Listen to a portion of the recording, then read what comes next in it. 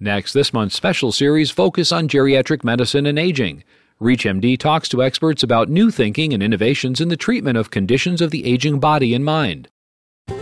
Physician house calls may seem old-fashioned, but with recent Medicare reimbursement changes, more physicians are choosing to provide care at their patients' homes. Can and should house calls be integrated into your practice? Welcome to the Clinicians Roundtable. I'm your host, Dr. Lee Freedman, and joining us to discuss the return of house calls is Dr. Wayne McCormick, professor of medicine at the University of Washington Department of Medicine, Division of Gerontology and Geriatric Medicine at Harborview Medical Center in Seattle, Washington. Thanks for being with us, Dr. McCormick. Thanks for having me, Lee. Now, house calls I think of as commonplace in the past, but not so common these days. How did house calls originate, and what has been their history? Well, house calls probably originated since the beginning of medicine. That's likely where medical care was provided up until the very recent history of the human race. Certainly in Europe, it's been common practice all along. So as Europe has developed, house calls have remained a mainstay of primary care throughout developed Western Europe and really throughout Europe generally. And of course, that carried over to the United States. House calls were the main way patients received medical care up until the last century, by and large, with the development of inpatient and hospital medicine.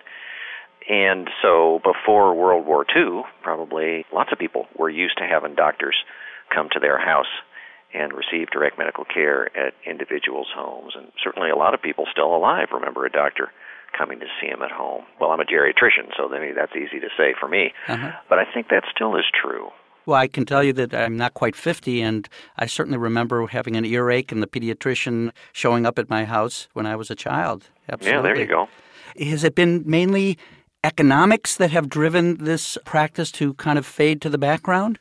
I think it's more complex than that, Lee. It certainly has quite a bit to do with economics and how the evolution of the way physicians are paid over time has changed during the last half century or so. But it also has to do with the complexity of our lives, the development of medical systems. Our lives being physicians' lives or other providers' lives have gotten more complicated in a lot of ways with regards to the infrastructure of medicine and the way things are billed and the way our visits are recorded in the medical record and otherwise. What we can do in the office and in the hospital has changed dramatically over the past several decades. So I think it's driven by all kinds of things. That complexity of our urban and rural community has changed. It's maybe harder to get around these days, even though transportation has evolved tremendously. That doesn't mean it's easy to move around a modern American city. So I think it's a lot of different factors that have evolved over time that have impacted the way medical care in the homes occurred. As I think about a house call, there are probably things that can be garnered from that type of visit that might not be evident in a standard office visit. Are there positives like that that have been demonstrated? Oh, sure. There's an enormous number of things that can be gleaned via a house call that cannot be gleaned in a clinic visit or seeing somebody in the hospital. Some of them may be hard to articulate, but as soon as you walk into a home, even on the outside of the house, you can get a good feel for how functional a person is. Is the yard taken care of? Are the shingles falling off the roof? That's maybe both function and economics that might go into your understanding of a patient and their environment. But entering a home, you can immediately appreciate, is this a loving, caring, supportive environment, or is this a frankly dangerous environment? Dangerous with regards to abuse, perhaps an older or debilitated person, or just dangerous with regards to hygiene or access to food and sustenance. Fortunately, most house calls occur in a supported environment. Otherwise, the person wouldn't be able to stay there in the first place. Because you're entering a loving, supporting environment usually, or at least the environment of family and friends. So you enter that environment, you can appreciate whether the person's really got support or not. So all those kinds of things are apparent when you enter somebody's home. Certain things start to make sense if you've been seeing the patient in the office, like maybe they're disheveled when they arrive at your office, and you can tell why that is when you walk into somebody's house. Or maybe they're malnourished, and you find out that there's not a calorie worth of sustenance in the home for them to see. When I enter a home, I usually do what I call a refrigerator biopsy. So I'll just walk in the kitchen and open the fridge. And, there may be all kinds of wonderful, unique foods in there, or there may be nothing. The fridge may not even be hooked up to AC current, and it may be a culture for various and sundry species of fungus. I also usually do a medicine cabinet biopsy. I'll ask a person, can I just see what's in your medicine cabinet? And I have never been turned down for either one of those things. People say, oh, sure. And, you see all kinds of things that people may or may not be taking in their medicine cabinet. You just don't see that in the office. An enormous number of things can be learned about somebody's environment and function and just about them as a person when you make a house call. That makes good sense, and I can remember following a visiting nurse as a medical student and being shocked to see somebody who has trouble ambulating. The way the furniture was set up was suboptimal, or, as you mentioned, lots of canned soups in a congestive heart failure patient's cupboard, and I think many of us can appreciate the things that you're pointing out that you can glean. Yeah. Big salt load there in those canned soups. What's terrific about what you said, Lee, is that you actually did go to do a house call when you were a medical student. That's become part of the curriculum in a lot of medical schools, and certainly in things like geriatric fellowship curricula and curriculum for a lot of at least internal medicine and family medicine trainees. If you've never done a house call, chances are excellent you won't do one when you get out into practice. Doctors just don't like doing what they don't feel comfortable or haven't been exposed to. So that has become part of curriculum, and so I think there's a lot more embracing of at least the idea of making a house call when you enter practice if you've seen one when you're a med student or a resident. If you're just tuning in, you're listening to the Clinicians Roundtable on ReachMD Radio, the channel for medical professionals. I'm your host, Dr. Lee Freedman, and joining us to discuss the return of house calls is Dr. Wayne McCormick, professor of medicine at the University of Washington, Department of Medicine in Seattle. Dr. McCormick, should we want to incorporate house calls into our practices, can you comment on ways to organize this, both practically fitting into your schedule, what things are appropriate for house calls and which you would recommend against, and reimbursement issues? Sure, happy to, Lee. There's a lot of different ways that house calls are currently incorporated into different primary care physician and geriatricians' work week. There is a rather substantial cadre of providers now who do nothing but house calls. There are fairly large groups and individual practices around the country of providers who like this work so much that they do that alone, or perhaps they mix house calls and assisted living visits with nursing home visits and never again enter the clinic or hospital. That is a viable way of practice. Because of changes in reimbursement, providers can actually make a living doing such a thing. By and large, you need to make 8 to 10 house calls a day to make what a usual outpatient physician or provider can make as far as income goes.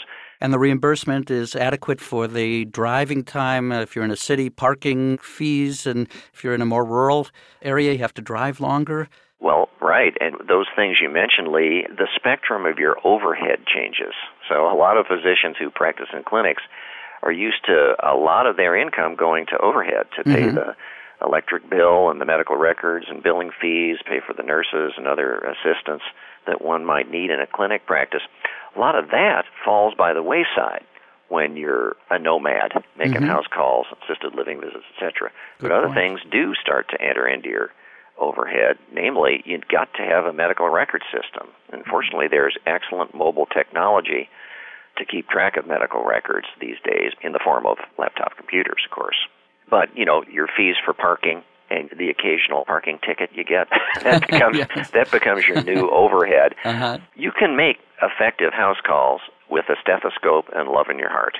So those are the two main things that you need. But house calls have also become fairly high-tech in a lot of areas these days because of mobile technology. So it's not unusual for house call providers to have a pulse oximeter in their pocket or around their neck on a little amulet.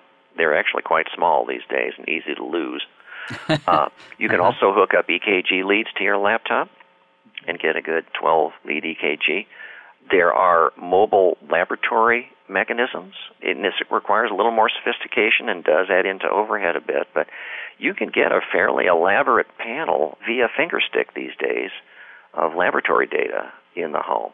So it depends on the things that you need and the level of sophistication you want, but you can essentially provide fairly high-tech services in the home, and a lot of practices do just that. Now, there are also an enormous number of primary care providers these days for which house calls is a small part of their practice.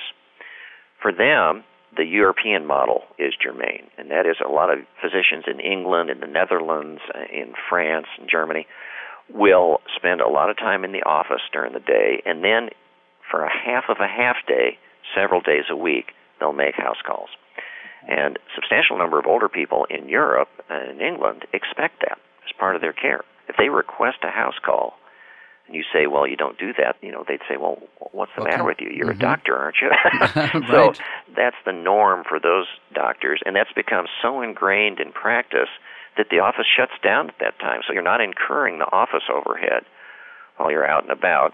Mm-hmm. A lot of American providers will still incur the office overhead when they go out, but fortunately, the codes for billing for house calls is favorable enough where that's actually reasonable for a lot of primary care providers in this country.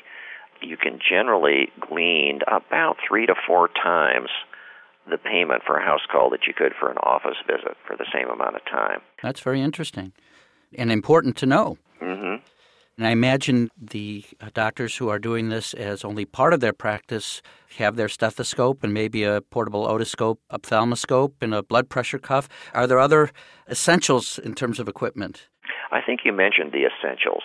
And again, this varies so tremendously from one practice to another. There are some cardiologists who make house calls, and they're only dealing with cardiology items. So the items you mentioned in the EKG is about all they would need. Others may need hardly anything because they might be working in concert with a visiting nursing service or home health agency who's doing a lot of the data gathering for them. So it's going to vary quite a bit in what people need, but I think the items you mentioned are the essentials. Many of us, I imagine, are used to having visiting nurses. When is a physician house call appropriate versus sending a visiting nurse? Visiting nurses and home health agencies are, at least at this point in time, a bit more restricted in who they can deliver home services to than providers are, than physicians and nurse practitioners.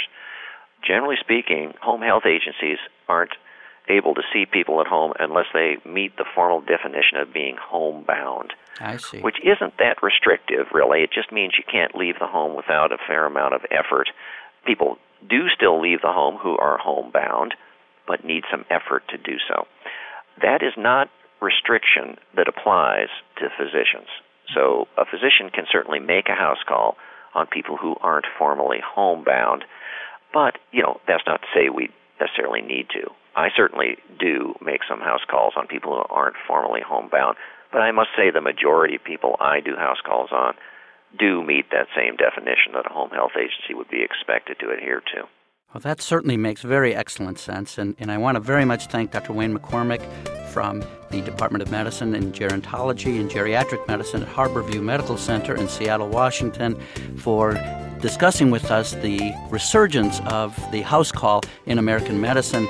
He pointed out that certain changes in reimbursement, along with other incentives, have fueled this uptick in this type of visit and all the positives that may come out of such a visit in terms of caring for our patients. I'm Dr. Lee Freedman, and you've been listening to the Clinicians Roundtable from ReachMD Radio, the channel for medical professionals. ReachMD online, on demand, and on air. Please also visit us at reachmd.com. And thank you for listening.